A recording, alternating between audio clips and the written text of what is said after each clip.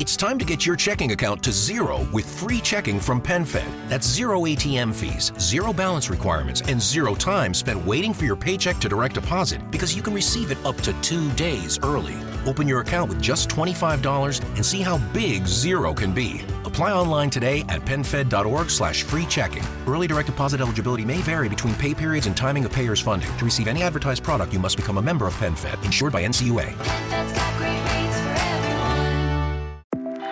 For America's climate goals, investing in clean energy adds up. But what doesn't add up is an additionality requirement for clean hydrogen.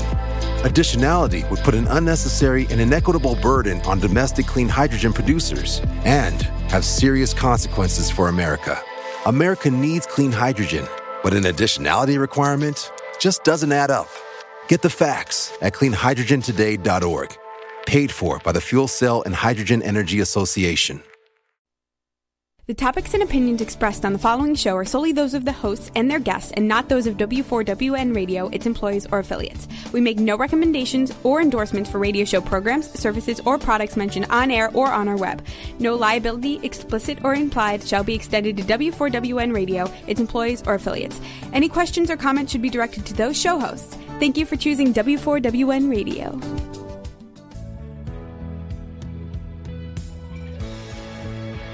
Welcome to Success Secrets Exposed with Sally A. Curtis, where we share stories of challenge, success, and inspiration along with practical tips and strategies to move you forward to your success.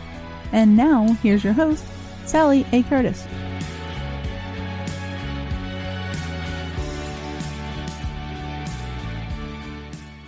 Good evening, good morning, and good day to you. Thank you once again for joining us. Today, I'm going to deliver with Warwick Merry a very, very energetic and dynamic episode for you. And I'm super excited to be sharing Warwick today. He works traditionally with leaders, managers, and entrepreneurs to actually help them get better engagement, energize an audience, and inspire people whilst online, using online resources, etc. And our topic today is going to be how to get better engagement online. So for those that are new to the show, let me just sort of backtrack a little bit and tell you a little bit about myself. I'm a marketing and business growth strategist for coaches, speakers, and consultants. And it's my role to help you amplify your voice, your message, and your impact. Now, I do that through content repurposing and helping people with LinkedIn strategy. But I really want to tell you a little bit more about Warwick because as you're going to experience, it's going to be lots of fun. So I've got lots of notes because there was lots of little things that I wanted to be able to share with you today. So what Warwick's going to pose some questions. We're going to talk about, how do we now engage people online and create that inspiration and that true human connection when we have no physical presence beyond the screen that we actually see or our microphone speakers. And how do we use body language when you can't actually see it? And what are some of the technology tricks that you can use when you're a technophobe or you don't have tech? And I discovered a little bit more about Warwick and his technical prowess, which we'll share with you as well. So let me share with you about Warwick. He's one of Australia's leading MCs. And he's definitely the industry's go-to person as it relates to online and hybrid events. He's been phenomenally supportive of our Professional Speakers Association here in Australia and has literally been everybody's go-to person. He's hosted more than 10,000 people online in events over the last 5 years. And he's super passionate about ensuring delegates are engaged, events are successful, that's probably one of his absolute criteria, and that the speakers are simply better at engaging online. So can you please help me welcome certified speaking professional, certified virtual presenter, and the under-8s Yarra swim champion, Warwick Merry. Hooray! Oh, how much fun. Hey, thank you so much for having me here. I have to say, I'm laughing so much because as the show starts and then we hear that legal advice, they're really fast, we take no responsibility. This may not really be a TV show. I'm sad that we live in a world where we need to have it, but for some reason that just cracks me up every single time. It's sort of like a Simpsons episode with the Lionel Hutz attorney at law. Not a real lawyer. Please don't make any guarantees. Yeah, well done. Anyway, that's just me. I just have fun. Go. Yeah. So I'm going to ask you a question, and then I'm going to let you go, Mr. Warwick. So tell me, I'm getting excited here. What the inner all sorts going on. I would love you to share a little bit about your background, and if you can take us from the Yarra swim champion to the IT, to how you've become the professional speaking that you are, but also the go-to person for every other professional speaker. Please. Yes, certainly. It's a long story. I'll try and keep it nice and short. So I grew up in a small country town called Yarram, down in South Gippsland, which is, for those international guests, picture the very bottom of Australia on the right-hand side, just before we have to go overseas to the island of Tasmania. That's where it was. And yes, I was the under-8s Yarram Swimming Club champion. Whew, it's the only sporting medal that I have, whereas my brother had shells of it.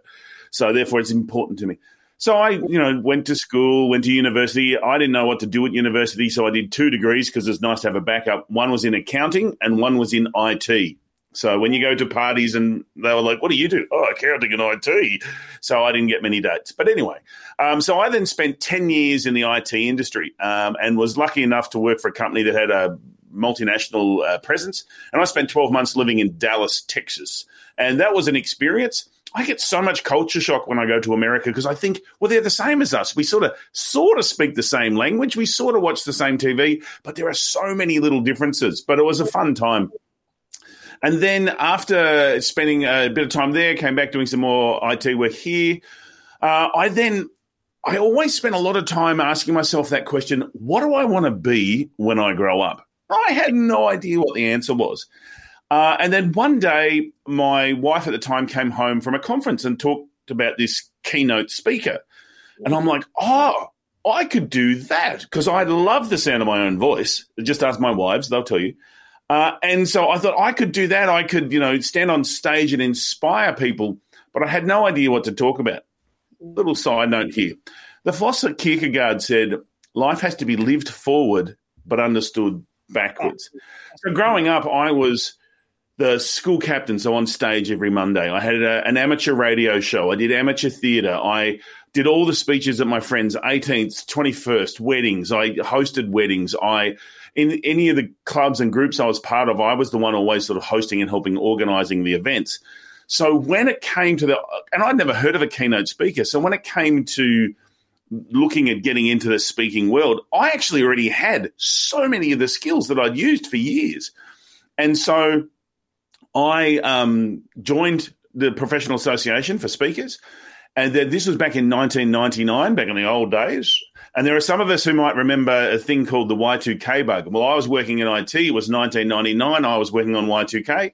I gave a little presentation for 10 minutes at one of the monthly meetings, and a guy came up to me afterwards and said, oh, I like your energy. How would you like to be a trainer for me and you can do your keynote stuff on the side? And I'm like, well, how do you say no to that? And so I quit my job. And it's so funny when you quit your job, your parents who think they're being supportive are like, oh, what would you do that for? Stay in IT, it's secure. And I've got to tell you, it was killing me. I was not enjoying it at all. I jokingly say I had too much personality for IT. And it just was, and it's really interesting, they're like, oh, it's so secure. The company EDS no longer exists. It was bought out by HP and shut down and retrenchments and blah, blah, blah. So I then got into the speaking world, and so that was back in 1999, and I started talking about beyond the work, living life based on choice, work style plus your lifestyle. So your work plus your life gives you your work style. And so I did that for a few years, but found that I had a real penchant for hosting and emceeing. And so for the last probably 15 years, most of my work has been hosting and emceeing. I continue to do, I sing in choirs, I continue to do improv work and theatre work. Because of my technology background, I'm an absolute nerd. I've got so many gadgets and push button things just here on my desk.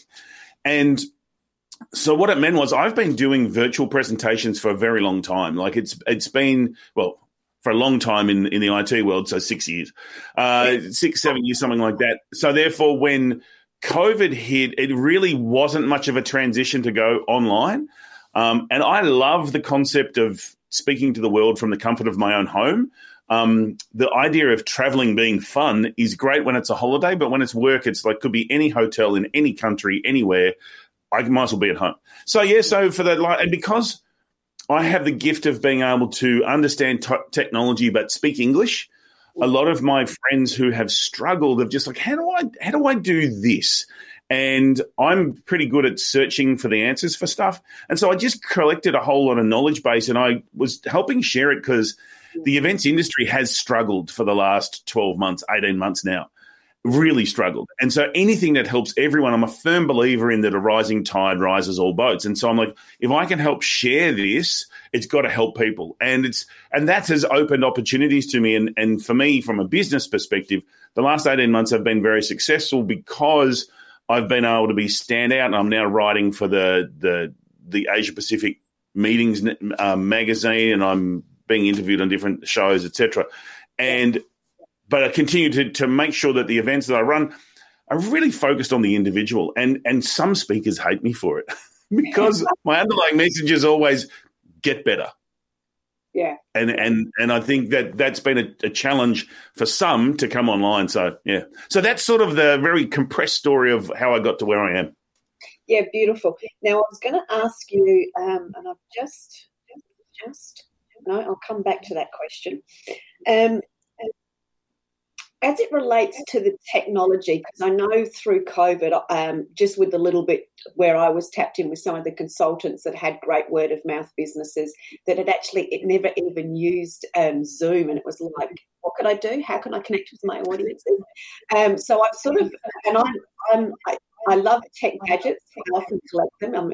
I guilty collect them, and I might not always get around to using them or unboxing them for 6 months or so later. So I get the nerd, but I'm not the nerd. I'm a wannabe nerd. That's probably the truth, a wannabe nerd. So for those people that are either frightened of it or don't have the technology, how do they improve and get better with what they've got? Yeah, that's a good question. So the thing for me is technology is a brilliant tool, but a very poor master. So don't let technology drive what you're doing. Do what you want to do and get the right technology to help. And I was watching a video the other day. I do a bit of woodwork and I watch some craft stuff. And this guy's like, let me show you. I've got a new way to install this amazing cabinetry. And he said, let me show you the way to get this painted really easily. And he says, all you need is your phone. And he picks up his phone and he calls a painter and said, can you come and paint this? Sometimes for your technology, and I've had a few tech friends, speaker friends do this, and corporates as well, is they call someone else who comes in and says, Rotto, in this room you need this mic, this lights, this camera, this, let's just set it up, and then this is how you use it, press these 5 buttons, that's it. So sometimes if you are that scared or not comfortable with the technology, get someone to help. Now, it may not be a professional. It may be your 12-year-old child because they usually have a good head for technology. But my thing is play, have a practice, have a go, like just use the technology. It's that you become better at something by doing it and actually playing with it. One of the things I first did when Corona kicked in is I thought people are going to be out of touch. They're going to want to stay connected. So I started what I call What's Up Wednesday. Yeah. And every Wednesday, I just said to anyone who wants to come and we're going to have a chat. Here we go, 4:00, my time, away we go. And I had a couple of my American friends say, I really want to come, but that's in the afternoon. Can you do a morning one? So I now do, and I've done this now for 18 months. Every Wednesday at 8 a.m. and 4 p.m. my time, I run What's Up Wednesday, and whoever wants to come, we just come and we talk about whatever turns up. Yeah. Originally, we talked a lot about the technology. Then we're just talking about life. And it's just a way to connect. But what it did for me was I had an audience I could play with and fail with. And that's the thing. You want to be safe, so you have an audience you can fail with. this is why family meetings over Zoom are great, because you can tell your family to be quiet as you're playing with stuff and try it and it doesn't work, or friends or whatever. So having these safe places. But the other thing also is places like Zoom, StreamYard, MS Teams, whatever the software is you're using, they typically have a really significant support area which has a stack of resources. I'm a big fan of Zoom. I just find it really easy to use. And their support area has so much great stuff. And so I learned so much from doing that. And I've got to tell you, YouTube University has been amazing. And by that, I just mean basic YouTube. If ever you want to know how to do something, you just go to YouTube. It's amazing what people do and then think, I'll video this just in case someone else knows. And you're like, who in their right mind would think this is how you paint poodles' toenails? And someone has done it and shown you the technique to get it right. It's unreal. So I've used a lot of YouTube to find out, how do I take that skill level to just another level? And it's that slow increments of slowly getting better and more comfortable with what you do. Beautiful. Now I'm going to ask you an IT. Oh, I've got my pen out. I'm just going to be bossy. I'm going to ask you an IT question, because I get this a lot. Now I intuitively will put into a search bar an entire sentence of what I'm looking for. Whereas I've always done that, and apparently that's weird. But I have friends that try to search for things with too little information. So do you have a trick, being a researcher and an IT person, as to what is the best way to actually Google stuff when you're trying to find it? Yeah, no, I don't. Okay. Basically, because Google keeps changing all the time. But this is what I will say. I'm a big fan of the big sentence, but don't make it too waffly.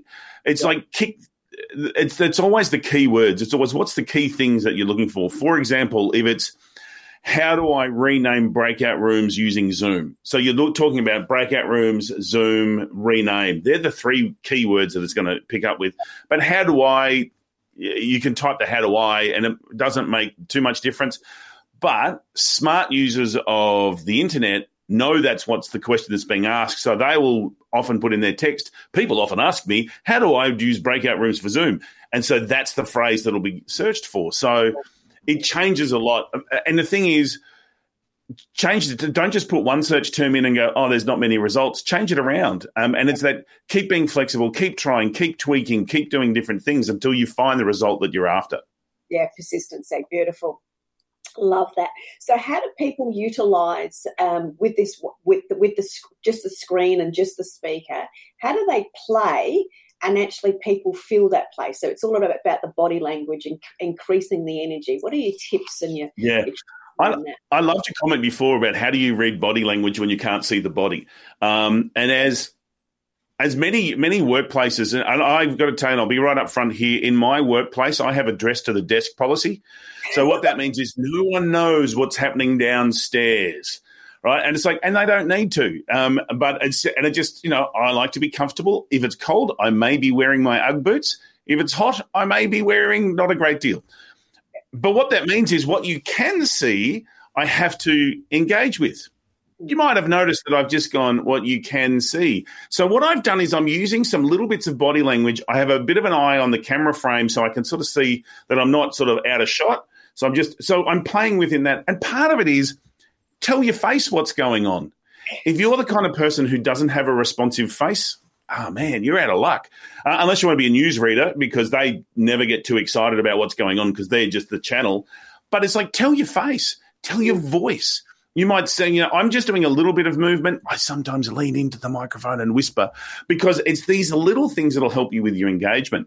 But I suspect the number one thing, and if you take nothing else from watching this show, viewers, look at the camera. Look down the barrel of the camera. So many people don't. Now, and in my studio, I've got a couple of cameras for different reasons. And it's sometimes a challenge to work out which camera am I using today. So there's a piece of technology that always helps. You might have heard of it. It's called a Post-it note. And if you write on it, look here and stick an arrow up and stick it under the camera, works a treat every single time. So it's the kind of thing that just helps looking down the barrel of the camera. Because here's the thing. If we've got, let's say, because this show is awesomely popular, so we've probably got, 1,500 people watching at this time. As I look down the barrel of the camera, they're watching on their screen wherever they are around the world. We are connecting one-on-one. And we have that level of intimacy that you have when you look into somebody else's eyes that you won't get if I'm looking at you on screen over here and you're looking at my magnificently thinning, hair. So it is look down the barrel of the camera. It's so important for it. Now, that doesn't mean you have to stare down the camera all the time. I will often say in my sessions, look, I've got 3 monitors here and I'm monitoring chat and I'm doing a few things. So if you see me look away, I'm just monitoring some stuff. I will come back to you.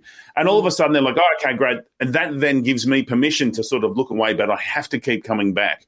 And the focus has to be on the audience. No matter what session that you're running, it's always about the audience. So you have to connect, and looking down the barrel of the camera is the best way to do it.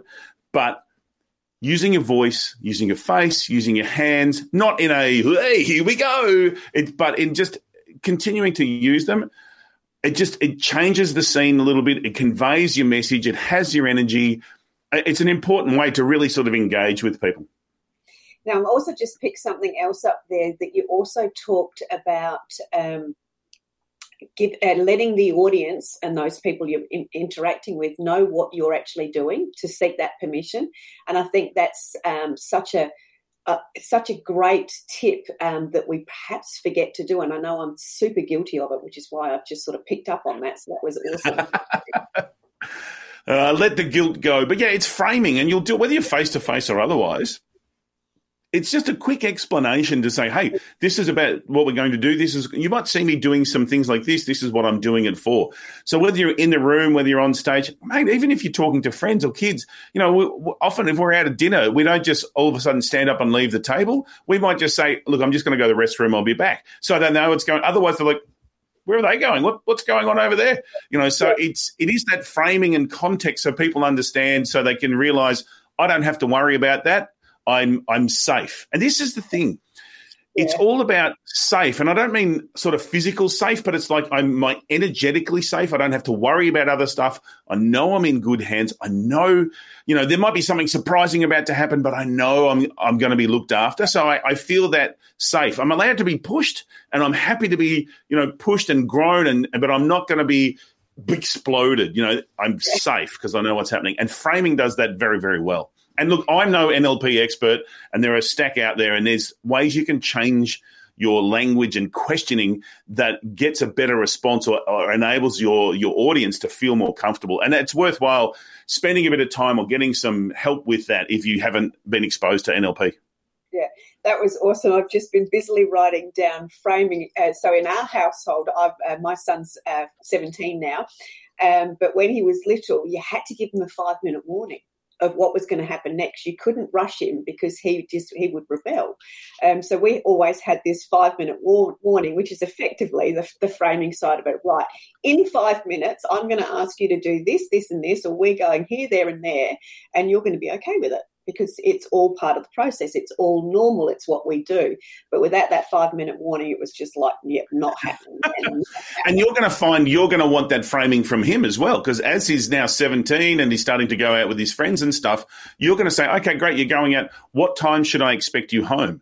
And if he says 11 o'clock, you're not going to worry until about 11:15. And then you're like, righto, where is he? He said to be home by 11. And if you get that phone call saying, oh, we got a flat tire, we're just fixing it, or I've drunk too much, I'm going to stay at a friend's place, or whatever it is, you're like, great, now I know. And it's just a framing. It's that feeling safe.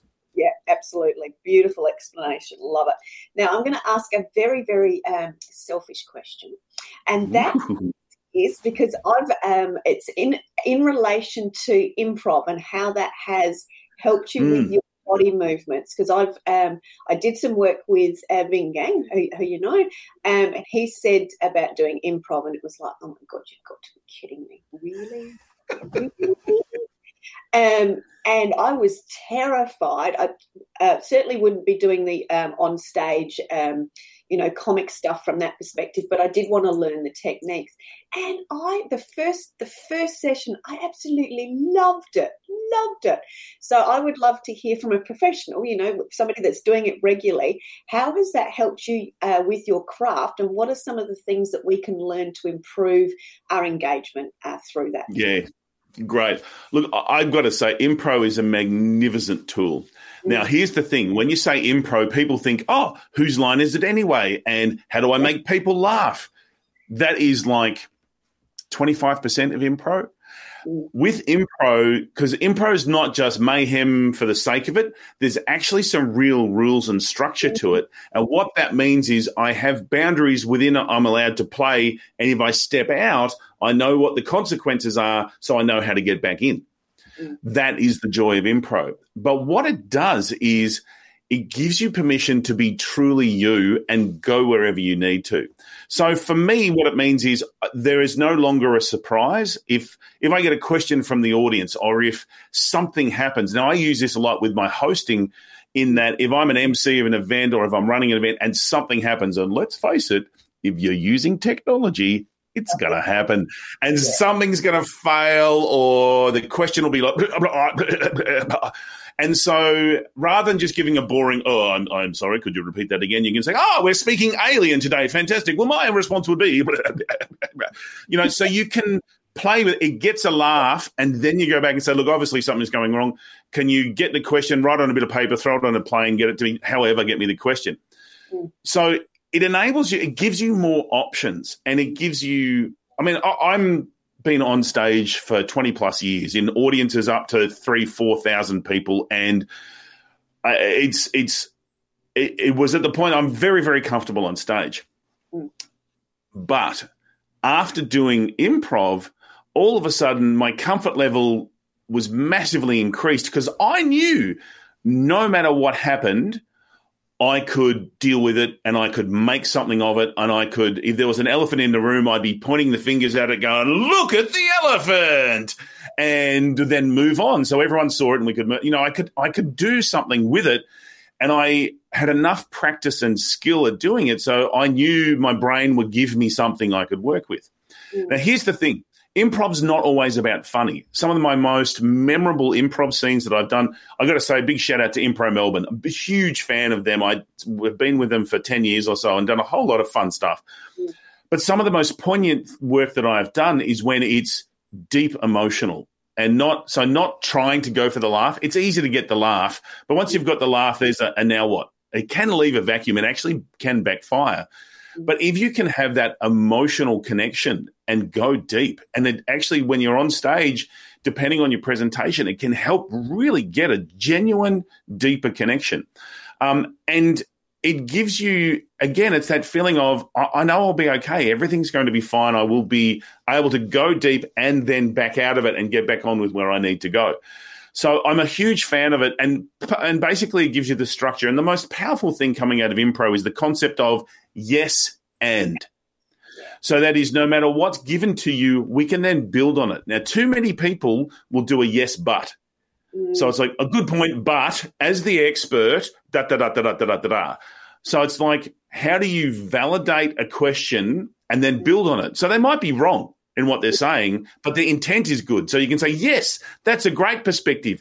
And if you look at it from here, or how would you think that would react with da-da-da-da, then they might have the awakening and go, oh, wow, there's a different perspective versus me trying to shove it on them. So I think that yes and is so powerful. And I think I've subconsciously used it in relationships, friendships, working with other people. Like it's helped me just really progress so much more. And so if nothing else, that concept of yes and is incredibly powerful.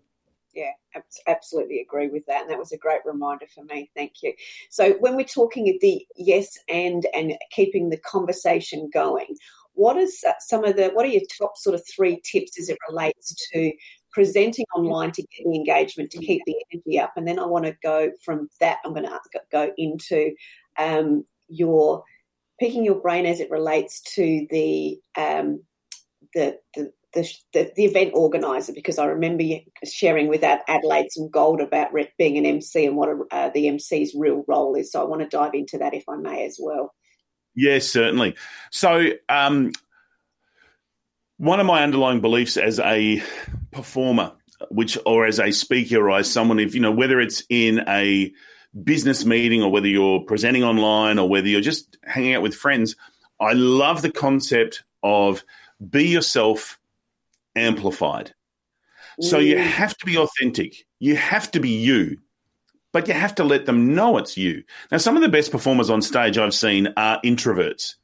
And like when you meet them in public, they'll happily they're listening. They don't say much, but what they do say is really worth listening to. But on stage, they take that, but they then amplify it and they share that good knowledge and they have a great deal of self-awareness about who they are and how they operate. And you'll find some entertainers as well. They're true to who they are, but once they're performing, it's themselves amplified. I've seen too many people who are almost schizophrenic in the person you meet face to face and the person on stage are two different people, and that doesn't work. It's too conflicting. So as a presenter, performer, as someone on using digital technology, be yourself amplified. Lift your energy a little bit. Go state your beliefs a little bit stronger. Give it sustenance. Give it chutzpah, as some of my Jewish friends would say, but they'd probably say it a lot better than I do. Give it some extra oomph so that people know that it's you. Now, that doesn't mean, hey, everybody, here I am. I'm going to talk about this. Here we go. We're going to get on to it. Because it's like that's not sustainable. But it doesn't mean that. I know, exactly. So it means if you're going to do a pause, do a bit longer pause. Just really tap into it and don't be scared to really try these things. And it all falls back to be yourself but amplified, because I really think that helps connect that little bit more. And when it comes to online, shorter is better. Shorter sessions are so much better than longer sessions, and speaking a little bit faster is so much better as well. Because if you are a naturally slower talker and then you've got quite a bit of riveting content to get through, people will reach for their phones. And that's the thing. Your competition for any online event is Facebook, because if people get bored, they're going to go straight for their phone. So speaking a little bit faster with a little bit more energy and a little bit more variation is a natural way to keep people engaged. And the same way is you want to maybe gesticulate a little bit more than you usually do, but again, not frantically gesticulating the whole time. But it's a way to it keeps people engaged. It keeps a bit of movement. Yeah, absolutely. Love it. Now I'm going to go over to the conversation I remember, I'm going to say 3 years ago, it might have been 5, I'm not very good with timelines, when you came to Adelaide and you shared at that stage it was your one-page brochure as it related to MC work. You were talking about MC work. But I really loved the way you spoke about what your role as an MC was. Now, it's not for the delegates this time. It's for the organisation that's got you in as an MC. And obviously this is why you're such a successful MC and you've done so much work. So can you perhaps share a little bit of that and how that may be different from when we were only doing live or effectively doing live, even though you've been doing it for a long time, but the difference between that live version of being of service for live and hybrid, please? Yeah, look, one of my underlying beliefs in life really is to just make it easy. Make it easy to do business with, make it easy to engage with, make it easy to have a conversation with, make it easy. I'm the kind of guy at a party, if there's a couple of people not talking to each other, I'll sort of drag us together and I'll do an introduction, and not in Sally, this is Warwick, this is Sally, but I'll be saying, Sally, this is Warwick. He's been an MC for 20 years and he's a pretty funny guy, and I thought you two would connect because he likes ferrets as much as you do. This is Sally. She's a leadership guru who's got a couple of pet ferrets, and I just reckon you two. So all of a sudden, all the hard work of, who are you and what do you do is gone, and you've made it easy.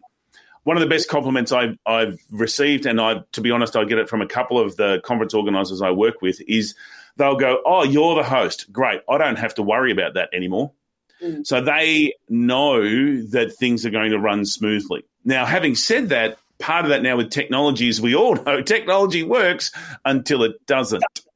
And so therefore it's how do we, keep going that. But it is about making it easy. So it's my job.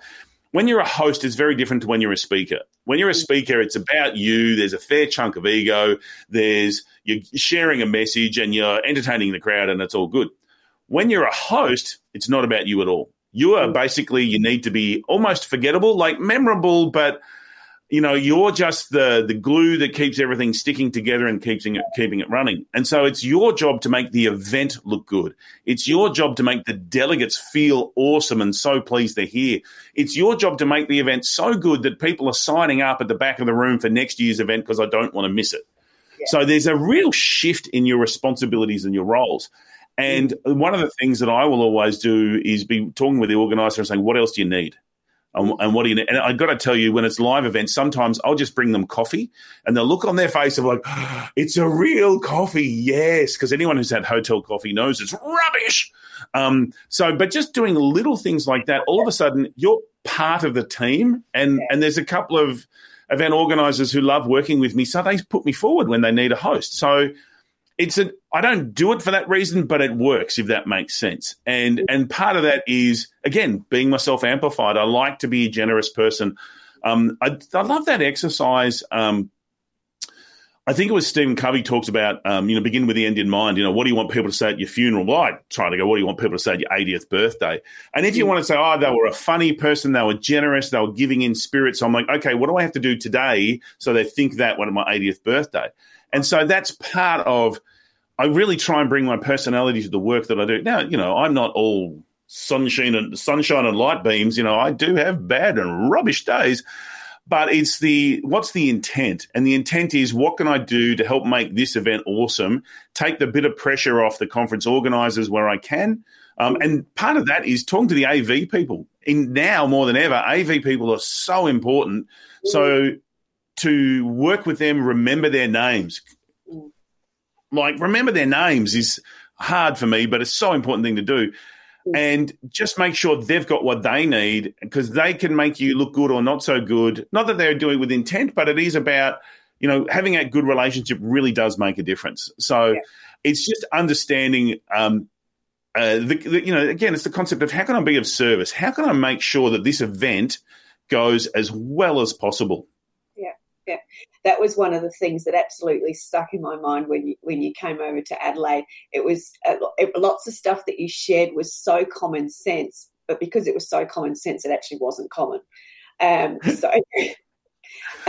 think you and I were both experienced enough to realise that common sense really doesn't exist, and and it's always the basics. If you look at anything like, we talk about going online and all the whiz-bang technology and all you can do and screens and, oh, my God, it's always the fundamental basics that make the biggest difference. If you can just connect with the delegates and make them feel special, you've almost won, and you haven't even started yet. So, One of the other tips, because I had a girlfriend that was asked to MC and she's never done it before, and I went, oh, you're MCing. Do you know what you're doing? And I went, because I thought of you straight away and all the things that we've discussed. And I've just I left it there, and I just sort of said some pointers. And I said, just remember, I believe it's your role to make sure everything runs on time. And that was where I went, I'm not convinced this is going to be something that you're capable of. And that was very judgy of me. But that's something I'm not capable of either. So it was very much a reflection. So talk to us about the time element, because obviously that's such a critical thing from an event organizer thing. Yeah. You get speakers on stage. It's not an easy thing to get them off. Timing's everything. Timing is absolute everything. And again, when you've got some speakers on stage, that their ego dictates that I can do whatever I want, that don't you know who I am? Aren't I amazing? It won't matter if I just go 5 minutes over. And it's such a domino effect. And it's harder for digital, because at least face-to-face, which I refer to as analog, is I can be there and holding up a big sign going 3 minutes, 2 minutes, get off, right? Or say, if you find me standing next to you, you'll realise it's time to finish now.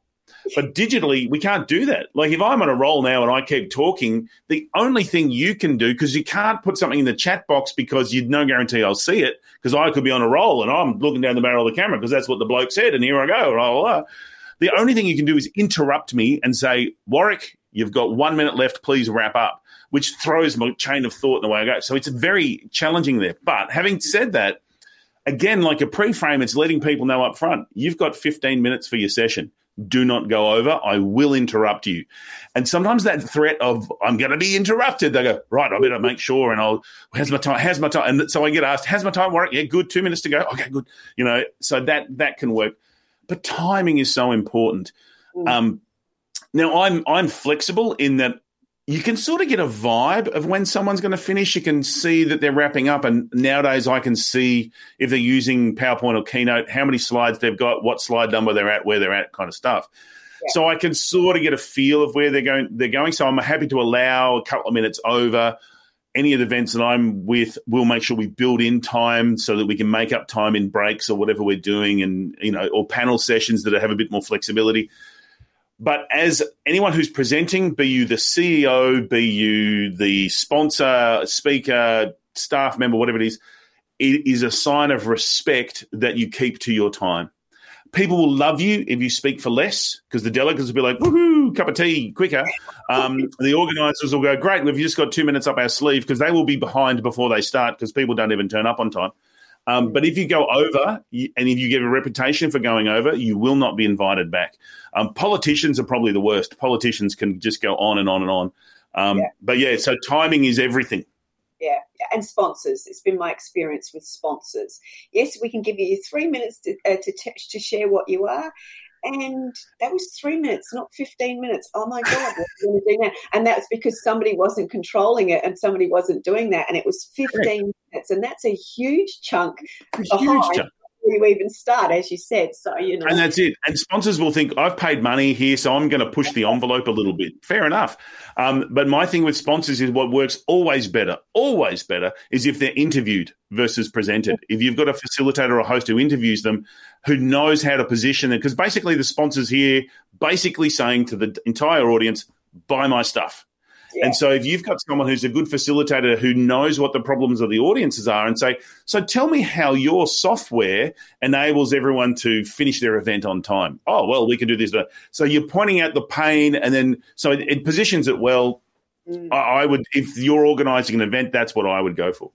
Yep, sounds awesome. Great tip there in itself. So I'm going to ask you now to share some of your or repeat in potentially some of the cases, some of your greatest tips for people as it relates to improving and getting better online.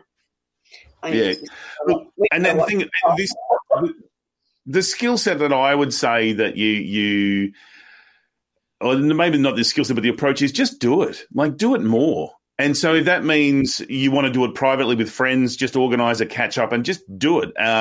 If you've got a mastermind group, present for them. Just do little 5-minute things. Like, the more you do it, the more comfortable you'll be at doing it. So it's that repetition. Just do it. Get started. And this is the joy of the improv, as we talked before, is whenever we would fail or something would stuff up, we would celebrate it and we'd all shout out and go, again. And so, whereas in the real world, we're like, oh, I don't want to make a mistake. And it's like, well, how are you going to learn? So do it, stuff it up, point out where you've stuffed up, fix it, and keep moving forward.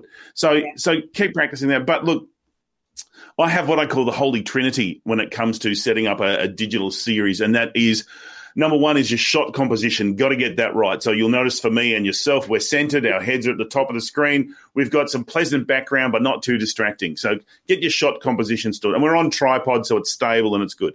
That's one. Number two, get your lighting sorted. So I've got an overhead light that's dispersed. I've got a spotlight over here, and I've got a little coloured light behind me. So it's lit me up nice, but it's not too much and not too little so you can see me. So get that right. And the third one is your sound. You must have your sound right. And it's not about, what microphone do I get? It's what does my room do and what's the best microphone for my room? So I call those the Holy Trinity, and I think it's really important to acknowledge it. It's really basic stuff, but if you don't get that right, you might as well not do it, because and the number one of those three is sound. If your sound is bad, people will not listen. They'll turn off. It's too hard. I can put up with a dodgy video. I can put up with a light not bad, but if the sound's not good, I will not listen. And I'm sure the producers in the booth at the moment going, yeah, that is so true. So, any professional is like, it's the sound. Got to get it right.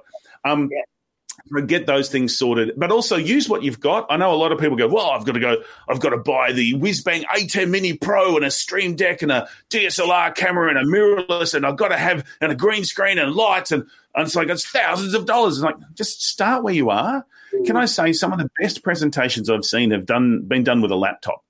And so all they've done is use the laptop camera and the laptop mic. Yeah, it wasn't perfect, but the content and the context was good enough so that you didn't really care and you were engaged. It was fantastic. So it's not the equipment that makes the difference. Again, this is going back to that whole concept I said at the very beginning, be better, get better.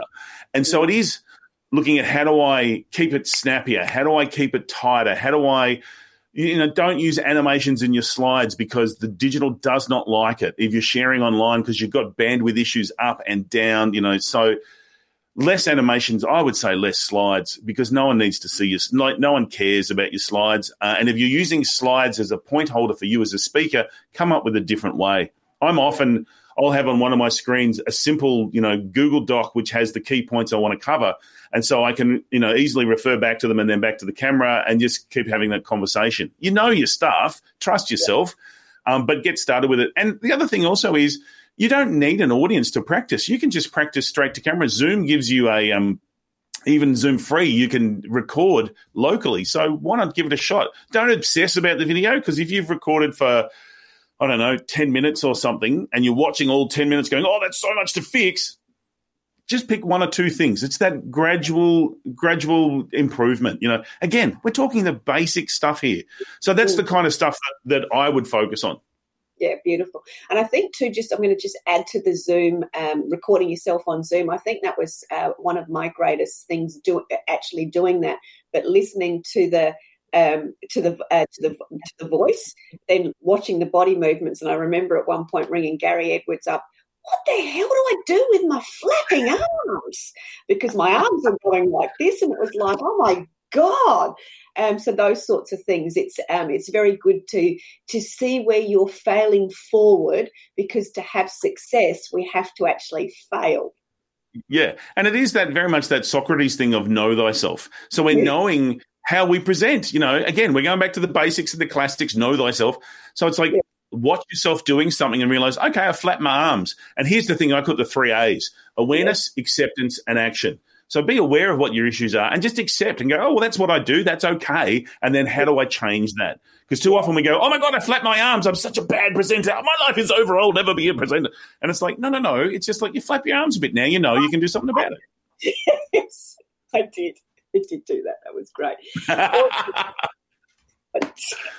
Totally. You've been in the book with me. No surprises there. So can you just quickly share, because we've got a few minutes left. I know you've got a free downloadable resource, and it's just going across the bottom of the screen now about your second. There it is. So can you just that's the 7 keys, I believe, to be a better online presenter. And so I put together a short video and a PDF, which has a bit of detail there.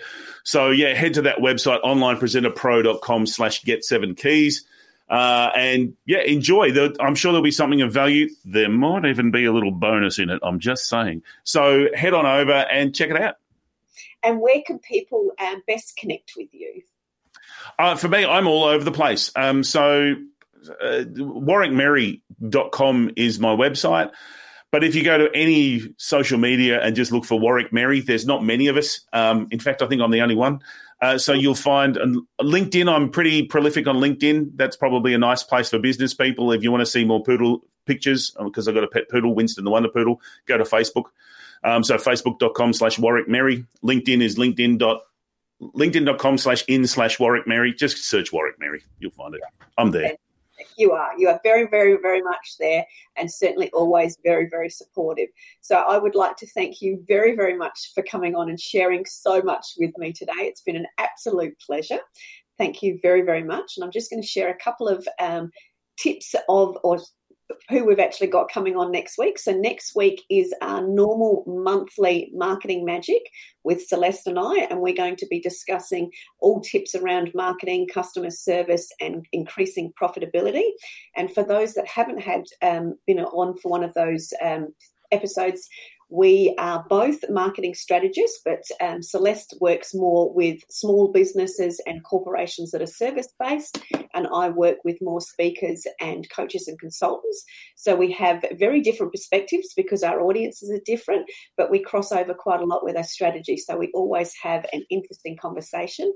And as always, the audience's questions are more than appreciated, and we can certainly share more tips when we've got those questions as well. So again, thank you very, very much for joining us on Success Secrets Exposed. And if we can all give a virtual round of applause to Warwick Merry, please. Thank you so much. Yay! Happy hands. Happy hands. Fabulous being here. Thanks, everyone, for joining us. Don't forget, next week on the Live Success Secrets Exposed, it's Marketing for Mayhem with Celeste and Sally. Join us. It'll be fun. Thank you very much, and see you next week. That's it for this week's episode. Thank you so much for joining us. I trust you got some inspirational tips to move you forward. See you next Thursday at 7 p.m. Eastern for more Success Secrets Exposed.